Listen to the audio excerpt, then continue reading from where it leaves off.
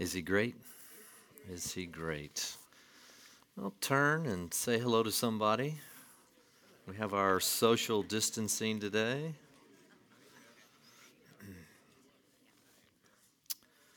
Welcome to Church at the Red Door, you early risers, spring forwarders. I'm afraid we're going to be a little packed on the second service. Or, as Randy said, 9:30, people will be flocking in here. So I don't know who it is that doesn't have an iPhone or something that automatically changes. They have those kinds of devices today. But those of you who are still going off of your oven clock that you did not change this morning, then they may have a problem. But obviously you're the technologically savvy here this morning. So we just sang How Great Thou Art. In fact, forget it. Let's stop. Let's pray. Lord Jesus, we thank you for this day. It is always a privilege to come together with people who love you. Maybe some today with us that are seeking you or watching via live stream or on television this morning that are seeking you, or curious whether or not you exist, whether or not your Father, there was a intelligent design and a creator in the universe or not. And Lord, I just pray that you'd speak to all of us wherever we are, whether it's somebody who's been walking with the Lord for 50 or 60 years or somebody who's just kicking the tires. Lord, you and your Spirit have the amazing ability to do that through the proclamation of your word. So we anticipate you doing that. We worship you. We honor you as a community. We bow before you. We listen to your words this morning because you are, in fact, the author of all life. In Jesus' name, amen. So we were singing there, How Great Thou Art, and again, I've quoted from this. I'm not trying to give him any undue. He's now passed. Christopher Hitchens was one of the most well-known atheists of our time. He wrote a book called God Is Not Great. I've told you before, I didn't pay full price, but I did get 30% off.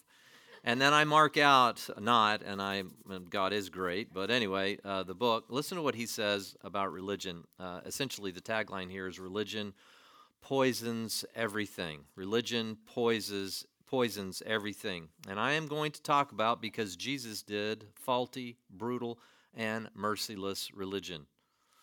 Listen to what he says in this chapter 2 here. He says, imagine that you can perform a feat of which I am incapable. Now, he talks in a very condescending manner throughout the entire book. Imagine, in other words, that you can picture an infinitely benign and all-powerful creator who conceived of you, then made and shaped you, brought you into the world he had made for you, and now supervises and cares for you even while you sleep. Imagine further that if you obey the rules and commandments that he has lovingly prescribed, you will qualify for an eternity of bliss and repose. I do not say that I envy you this belief, because to me it seems like the wish for a horrible form of benevolent and unalterable dictatorship, but I do have a sincere question. Why does such a belief not make its adherents happy? It must seem to them that they have come into possession of a marvelous secret of the sort that they could cling to in moments of even the most extreme adversity. Why doesn't it make its adherents happy? Because that functionally is not what Jesus taught about salvation or reality. That may have been what he came into contact with, but following rules and regulations, and people who set up those rules and regulations, both the interpreters, the teachers, and then those who impose those laws, will always suffer from being, just never satisfied. Religion in that context does not, will not, cannot, has never satisfied the soul. Keeping rules doesn't satisfy the soul. Having a relationship with the creator of your soul satisfies your soul.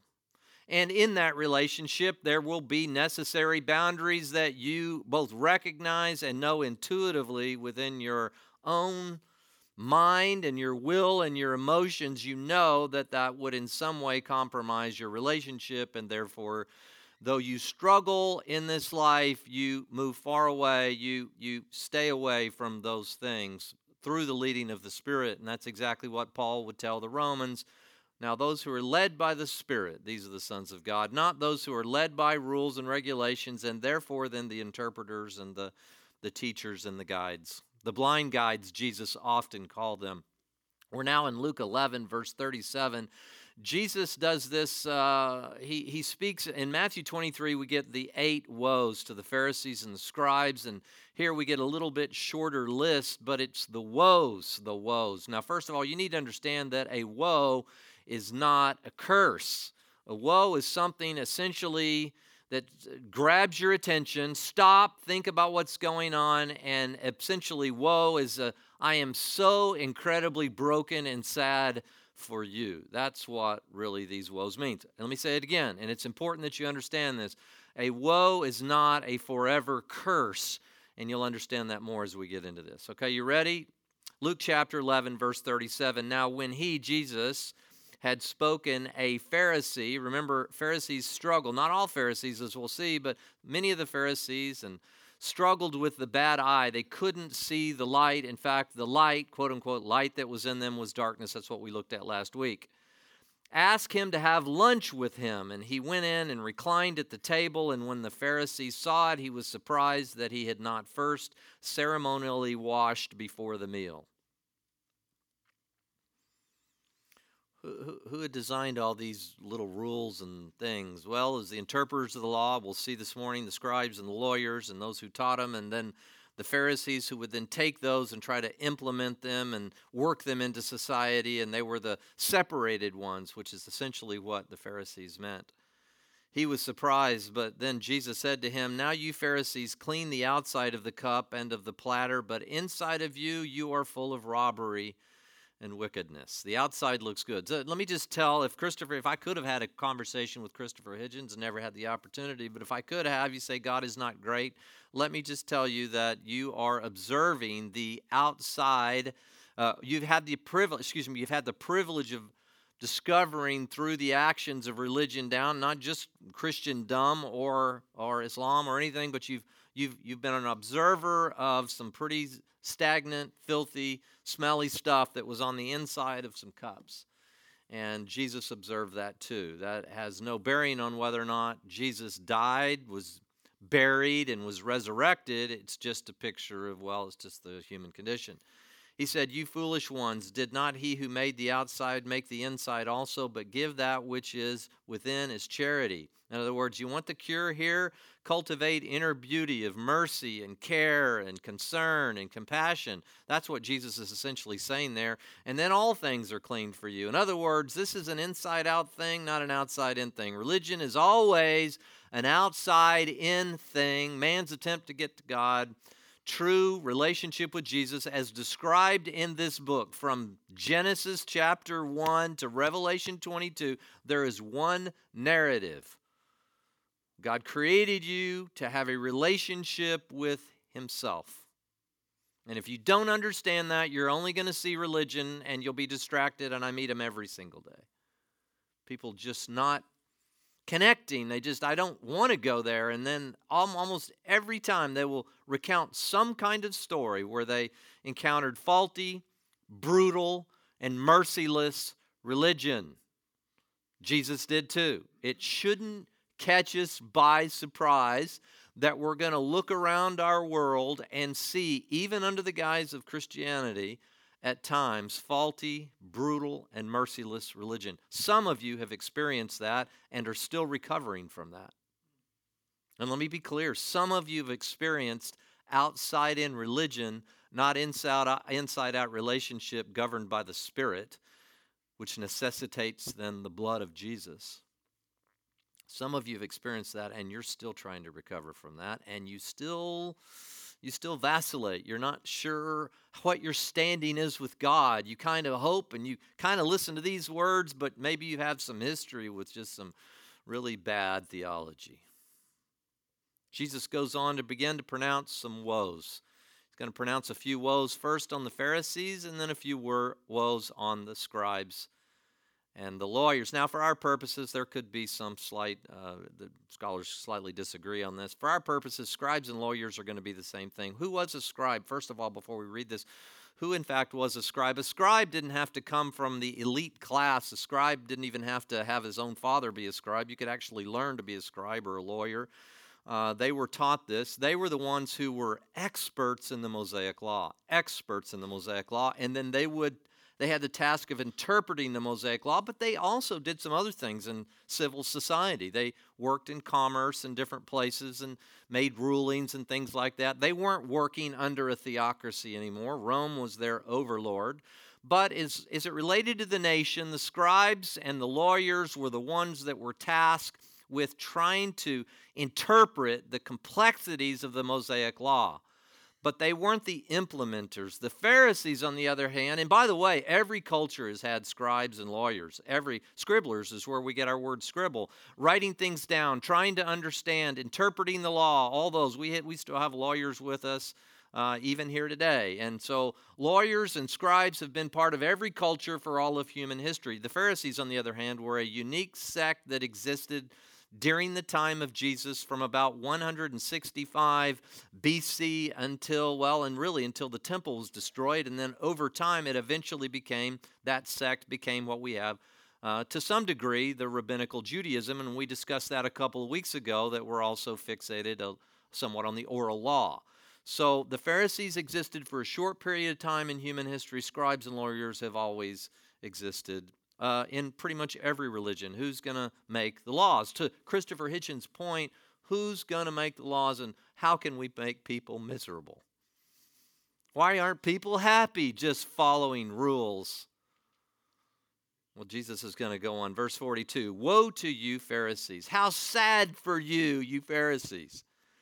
You pay tithe of mint and rue and every kind of garden herb, and yet disregard justice and the love of God.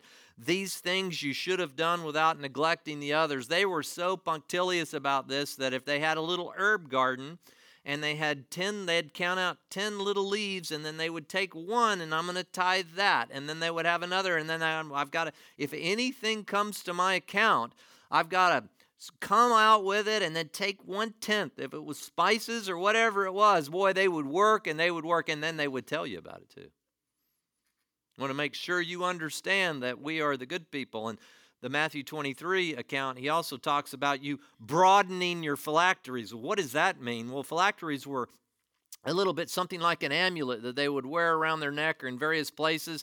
And they were little containers with parchment on the inside and some of the legal Mosaic principles, and they would put these things and they would let everybody see. To broaden them would mean they would have more and more laws hung around their necks in an amulet kind of a form. And so everybody could see that they were all about the Mosaic law.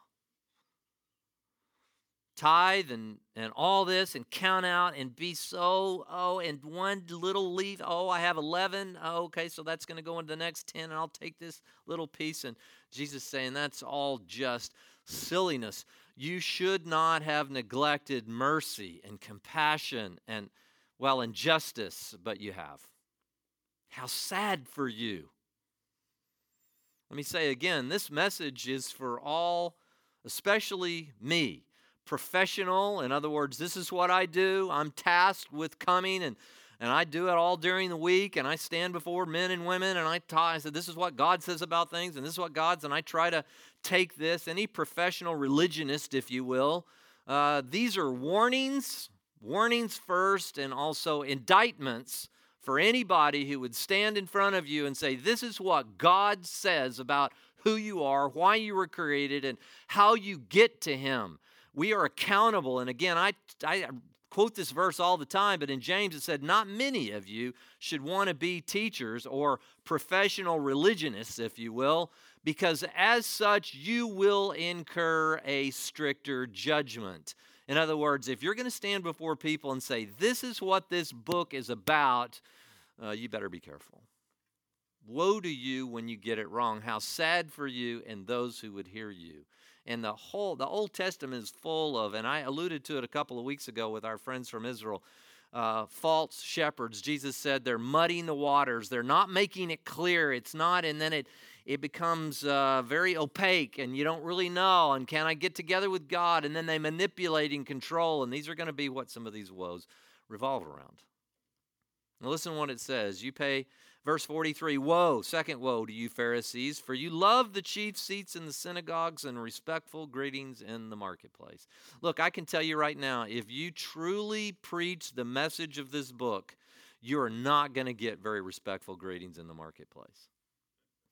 So on Saturday mornings, I have a little opportunity to play a little golf with some guys, and yesterday I've struggled with my feet through the years, and so I'm always trying to find the perfect shoe that helps my foot. And so sometimes I go through a number of pairs, and a guy sets up and he goes, "Man, it looks like you got a new pair of shoes every single week you play." And to say it's not actually true, but I do go through a number trying to find something that I can walk around because my feet are so deformed and gross. And then another guy said, "Oh, the ministry business must be pretty good." I said, "Oh yeah, I raid those coffers every chance I get to buy me some new shoes, right?" But I didn't say anything. What do you say? Those are not respectful greetings. Look, you preach this message. You preach that the wrath of God is on this world, John 3:36. The wrath of God is on this world, or Romans 5 as well, and that only blood suffices, and that you're under condemnation until Jesus pays the price for you, and by faith you're justified legally, and by blood you're justified legally. That's not popular, but Jesus well, help me a little with my marriage, or give me some tips, you know. Yesterday morning, I actually got up. I get up really early. Laura knows, 3:30, 4 o'clock. I wake up, boom, my eyes are awake, and if I can't go back to sleep, I get up. And so I did my whole message was in my head for Easter already. It was in my head.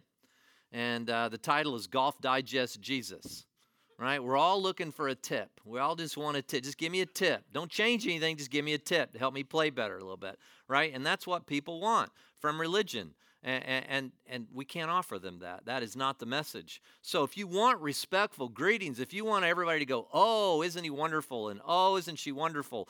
you're going to go into social circumstances where you're not going to get respectful greetings in the marketplace. I've been at places here in the valley, and somebody say, "Oh, this is the guy who leads our fellowship group," and they walk around me, and they don't like me, and they've accused me, and all kinds of things. You can't preach the message of this book and always have respectful greetings in the marketplaces. You have to compromise. So what essentially Jesus is saying, you're compromising the message. You're a false shepherd. That's a woe. How sad for you, and how sad for the people that will listen to you. It's not a popular message. Jesus said, if they've persecuted me, and I'm the master and you're the student, they're going to persecute you as well. Woe to you. You want the chief seat in the synagogue? You want respectful greetings everywhere you go? This is not the book for you to be a professional religionist, I'm telling you. Verse 44, woe to you, for you are like concealed tombs, and people who walk over them are unaware of it. You look good on the outside in, but inside, and Matthew 23 alludes to this, like dead men's bones on the inside, and people meet you and they come in contact with you, and we may have a garb that we wear.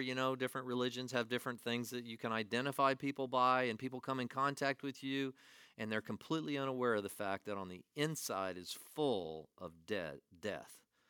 Because the true message of Jesus and the living Spirit through his death, burial, and resurrection are not living on the inside of you. Now he goes on to the lawyers, verse 45. One of the lawyers, or scribes for our purposes, again, there may be some distinction, there's an argument about that, but one of the lawyers said to him in reply, now catch this, "Teacher," not Lord, but teacher, when you say this, you insult us too.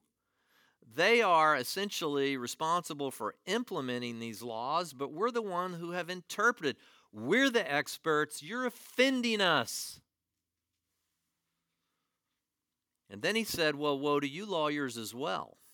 Uh-oh, what are we going to get now? For you weigh down men with burdens hard to bear, while you yourselves will not even touch the burdens with one of your fingers. Woe to you, for you build the tombs of the prophets, and it was your fathers who killed them. Now catch this. This is really harsh. Now I want you to get this. We're going to go into a little bit more detail on this in a minute. So you are witnesses and approve the deeds of your fathers, because it was they who killed them, and you build their tombs. For this reason also the wisdom of God said, I will send to them prophets and apostles, and some of them you will kill, and some, well, you will persecute. And so that the blood of all the prophets shed since the foundation of the world will what? Be charged against this generation. And then he says something very specific, from the blood of Abel to the blood of Zechariah. Now, Matthew 23 specifically says that this Zechariah was the son of Berechiah. Now, sidebar here, just for you Bible scholars, and we need to get through this, and if you can kind of tune out, but this is important that you get this. There were multiple Zechariahs in the Bible, but specifically there was Zechariah, the son of Berechiah, who actually wrote the last kind of testament, one of the minor prophets, the book of Zechariah, right before Malachi, the second to last book in your Old Testament. But in 2 Chronicles chapter 24, there was another son named Zechariah and Jehoiada.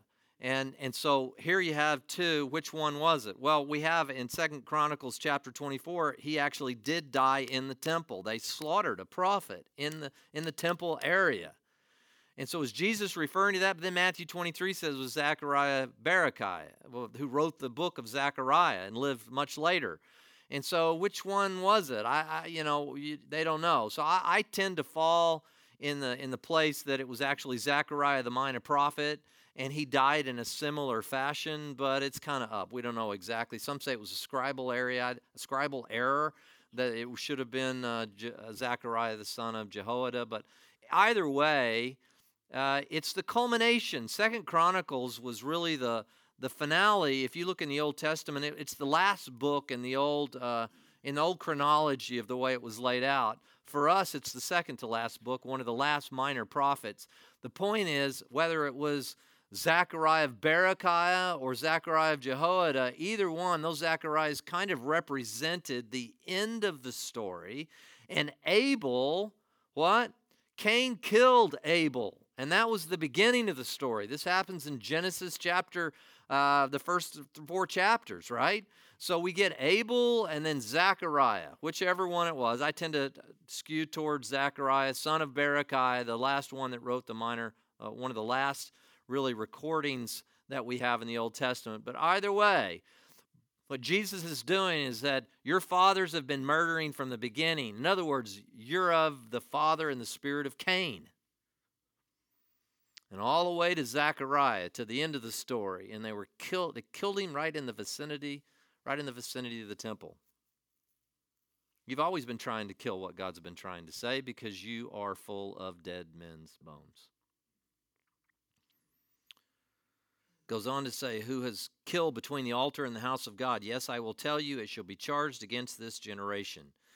And woe to you lawyers, for you have taken away, and this is the key of knowledge. You yourselves did not enter, and you are hindering those who are trying to enter.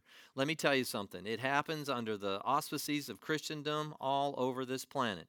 People take this book and somehow they derive some kind of benefit or story or moral or something. Some spin some kind of a moral tale, but they miss it, and I hear it all the time. I've been going to church for 20 years, and I've never heard about being born again. I've been going to church for 40 years. We never studied the Bible. I've been going to church. We never heard about, spilling of blood and applying and being filled with the Spirit, and we just didn't hear that. We liked practical applications, which basically means I'm going to take this as a moral code book and kind of help you out in your life. And it does. Colossians chapter 2, verse 3 says that Jesus is the source of all wisdom and knowledge. Of course, you get some beautiful application to your life, but it's not the fundamental story. And if you miss the fundamental story, you can be using this for purposes for which it was not designed to be used. This book is a guidepost for you to get back to your Heavenly Father and re-engage in a relationship, the very purpose for which He created you. Christopher Hitchens had it wrong. He observed bad religion and said all religion is poisonous. He missed the boat. He was looking at outside-in religion, not the very Well, not the only kind that exists in this book. The real purpose of this book is to transform you from the inside out, to put a new spirit on the inside of you, God's Spirit. That's the story. And if you miss that, you're hindering people. Jeff Cranford's of the world. If I miss that, I am hindering people from entering the kingdom.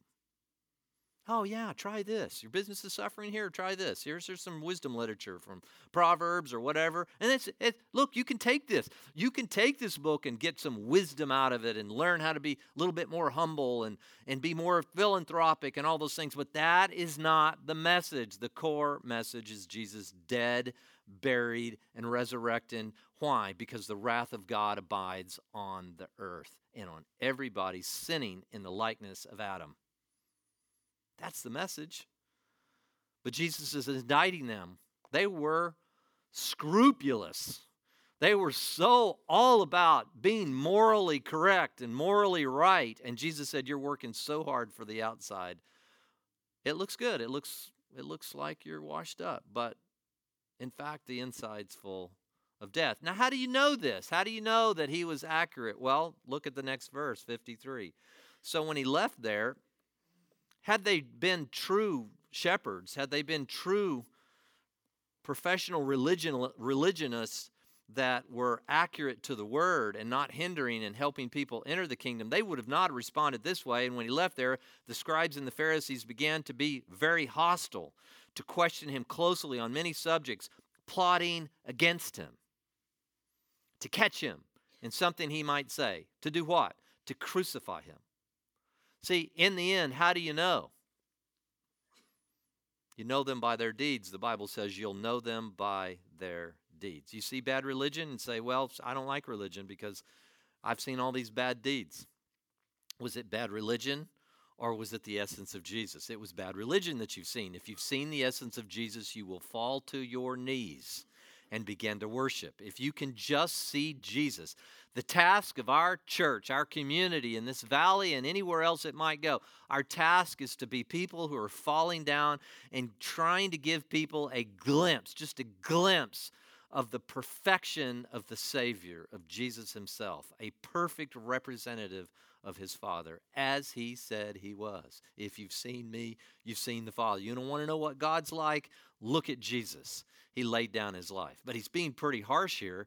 He's being pretty mean-spirited, isn't he? I mean, how can you really take that? Jesus is pretty tough. Well, we're going to talk about that as well.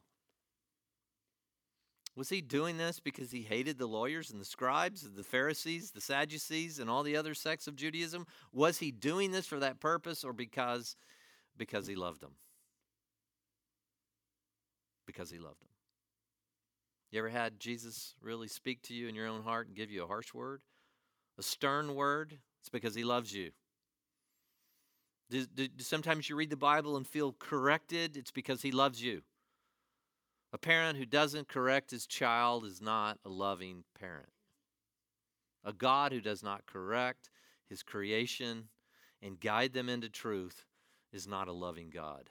Without a stern voice, you don't have a loving God. But it can't be stern. It's got to be stern and then lead to something other than rules and regulations. That's important for you to understand.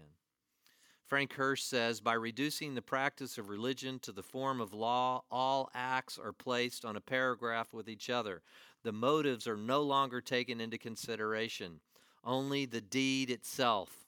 It follows that the highest ethical attainment was the formal satisfaction of the law. In other words, people just what's the highest attainment for these scribes and these lawyers and these Pharisees and the way they positioned their people's relationship with the Creator of the universe? Formal attainment to the law.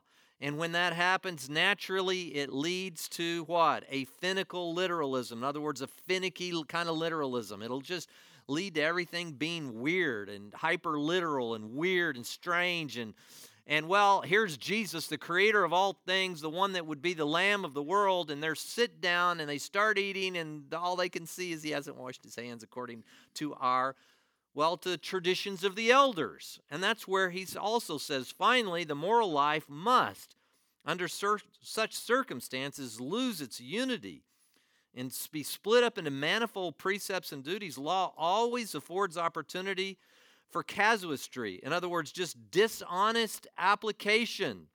And it was the development of this in the guidance of the Jewish religious life through the precepts of the elders, which call forth Christ's repeated denunciation of the works of the scribes.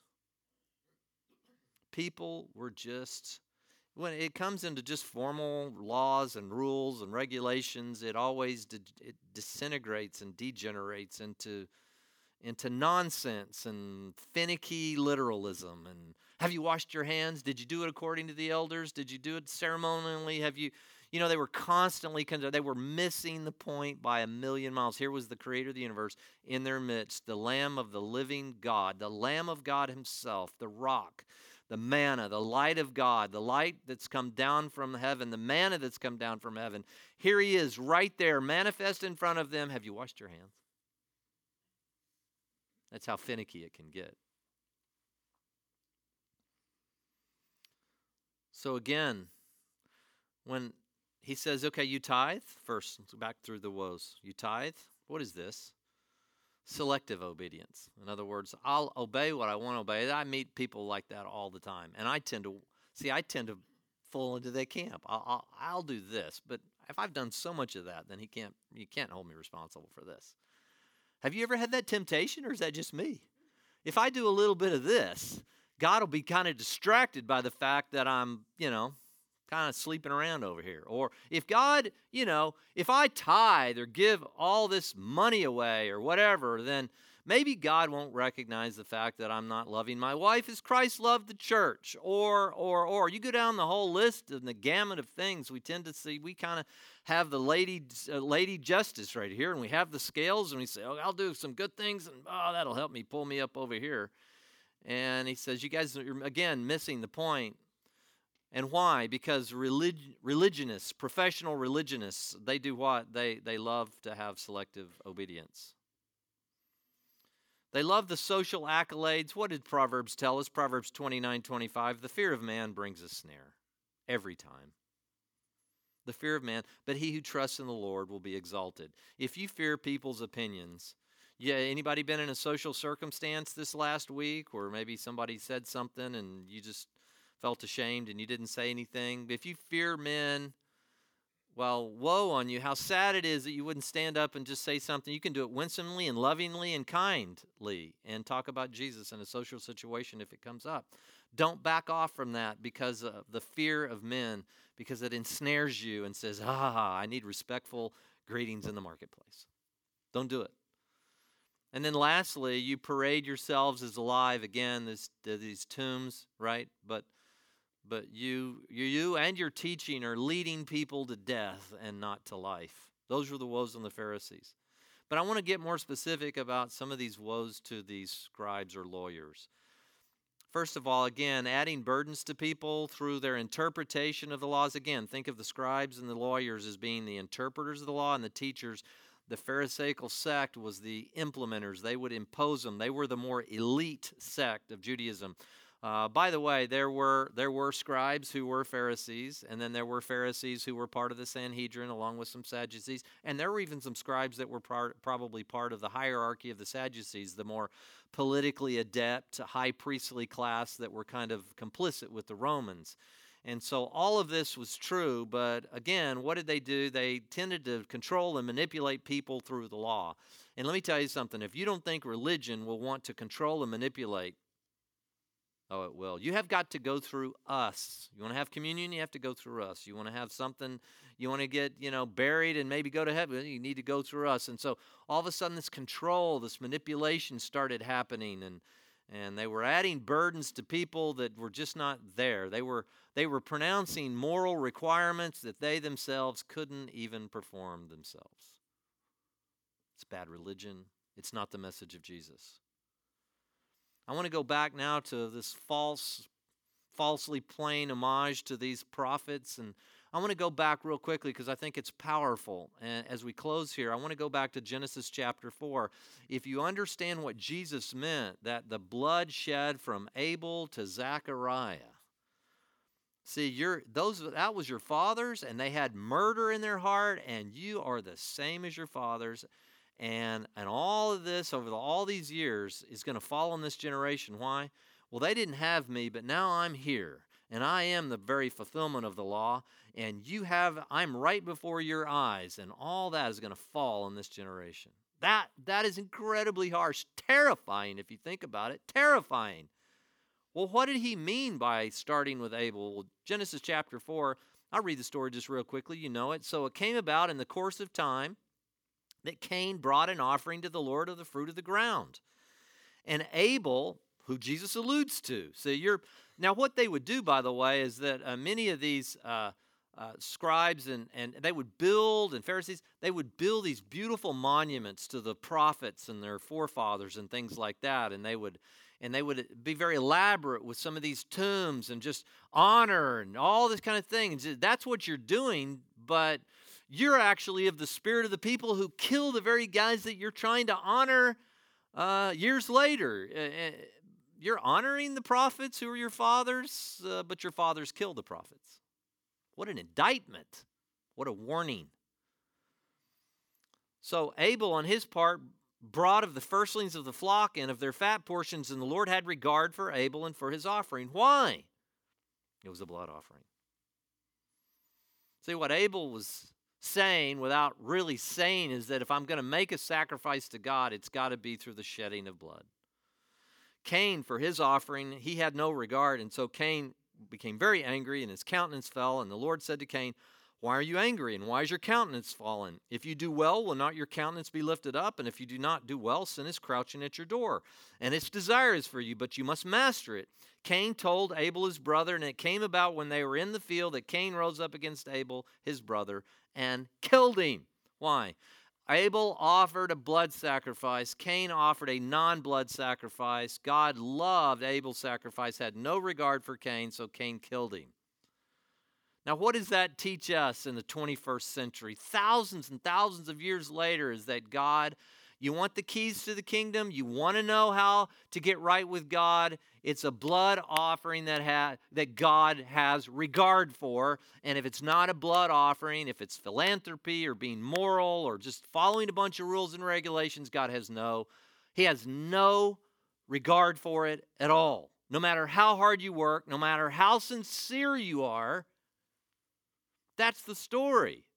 And when people see that, and you're talking about blood, and this is one of the greatest questions I get all the time. You're telling me that Jesus is the only way. Look at all these other religions and how hard they're trying and all the effort that they're putting into it and how passionately they believe in it and all those.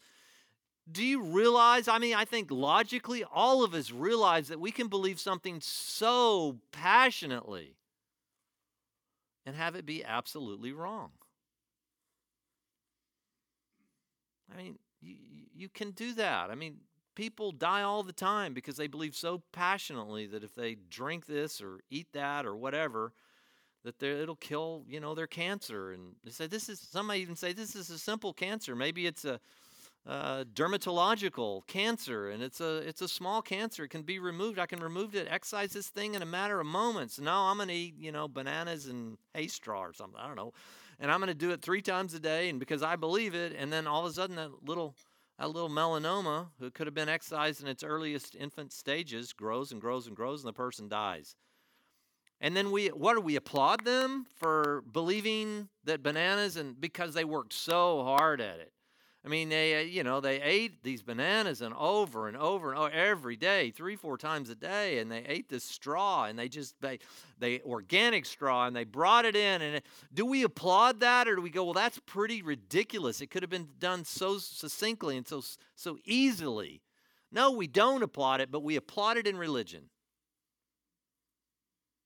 Well, it may not be true, but when a person says that, what they're saying is none of it's true. That's what they're saying. They've already made a declarative statement.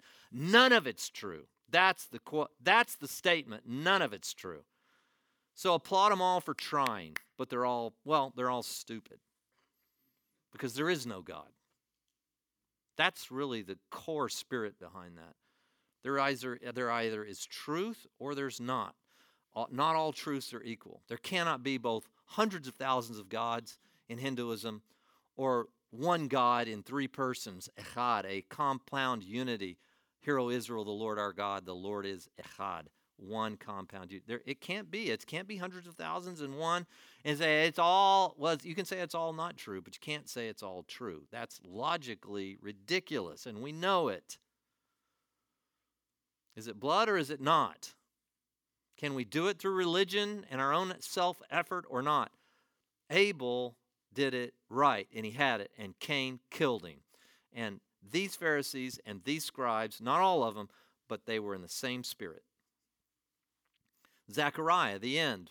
So I'm going to take Zechariah of Berechiah because he said this. Zechariah, I'm going to read from 6 and also chapter 13. I'm just going to put this together. Then say to him, this Zechariah is writing this, he understood, the Lord of hosts, behold, a man whose name is Branch. He's looking forward over 500 years into the future and seeing man called Branch. That's Jesus. And he will branch out from where he is and he will build the temple of the Lord. Literally build the temple? Well, Jesus is building a temple now. You're a living stone. This is part of a temple, okay? Yet it is he who will build the temple of the Lord, and he will bear the honor and sit on the rule of the throne, and he will be a priest on his throne, and the council of peace will be between the two offices, and priest, king, and all this will be one. That's Jesus. He's both the priest and the lamb and our high priest and the king. Those offices are never together, but Zechariah is looking forward and saying those are going to be brought together. But then he says this, and those who are far off will come and build the temple of the Lord. We are far off, and if you're part of the community of Jesus, you're helping build this temple. Even today, you could be part of building the temple. Then you will know that the Lord of hosts has sent me, and it will take place if you obey the Lord. And then verse 7, awake, O sword, against my shepherd and against the man, my associate, declares the Lord. Okay, here's the king, here's the priest. Oh, isn't this beautiful? He's building the temple, and then all of a sudden strike the shepherd, that the sheep may be scattered. And I will turn my hand against the little ones, and it will come about in all the land, declares the Lord, that 2 parts of it will be cut off and perish, and a third will be left, and I will bring the third part through the fire, refine them as silver, test them as gold, and I will call on my name, and I will answer them, and I will say, these are my people, and they will say, the Lord is my God.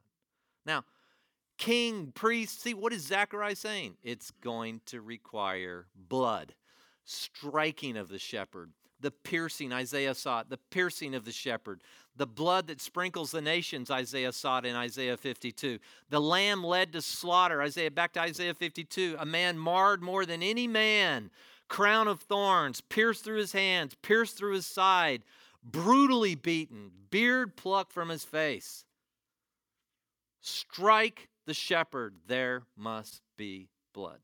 Zechariah saw it, Abel saw it, and you guys are saying no blood necessary, just follow the precepts of the elders. Woe is you. It's so sad. You're missing the whole point. And then that's the last woe that he gives on these interpreters of the law. The very last woe, you use the keys of knowledge, which should open the door wide to God, but you're actually using it to keep people away from the creator of their souls. You're not entering in, and you're hindering those that are trying to enter in. You don't think religion can do that? I meet people every day.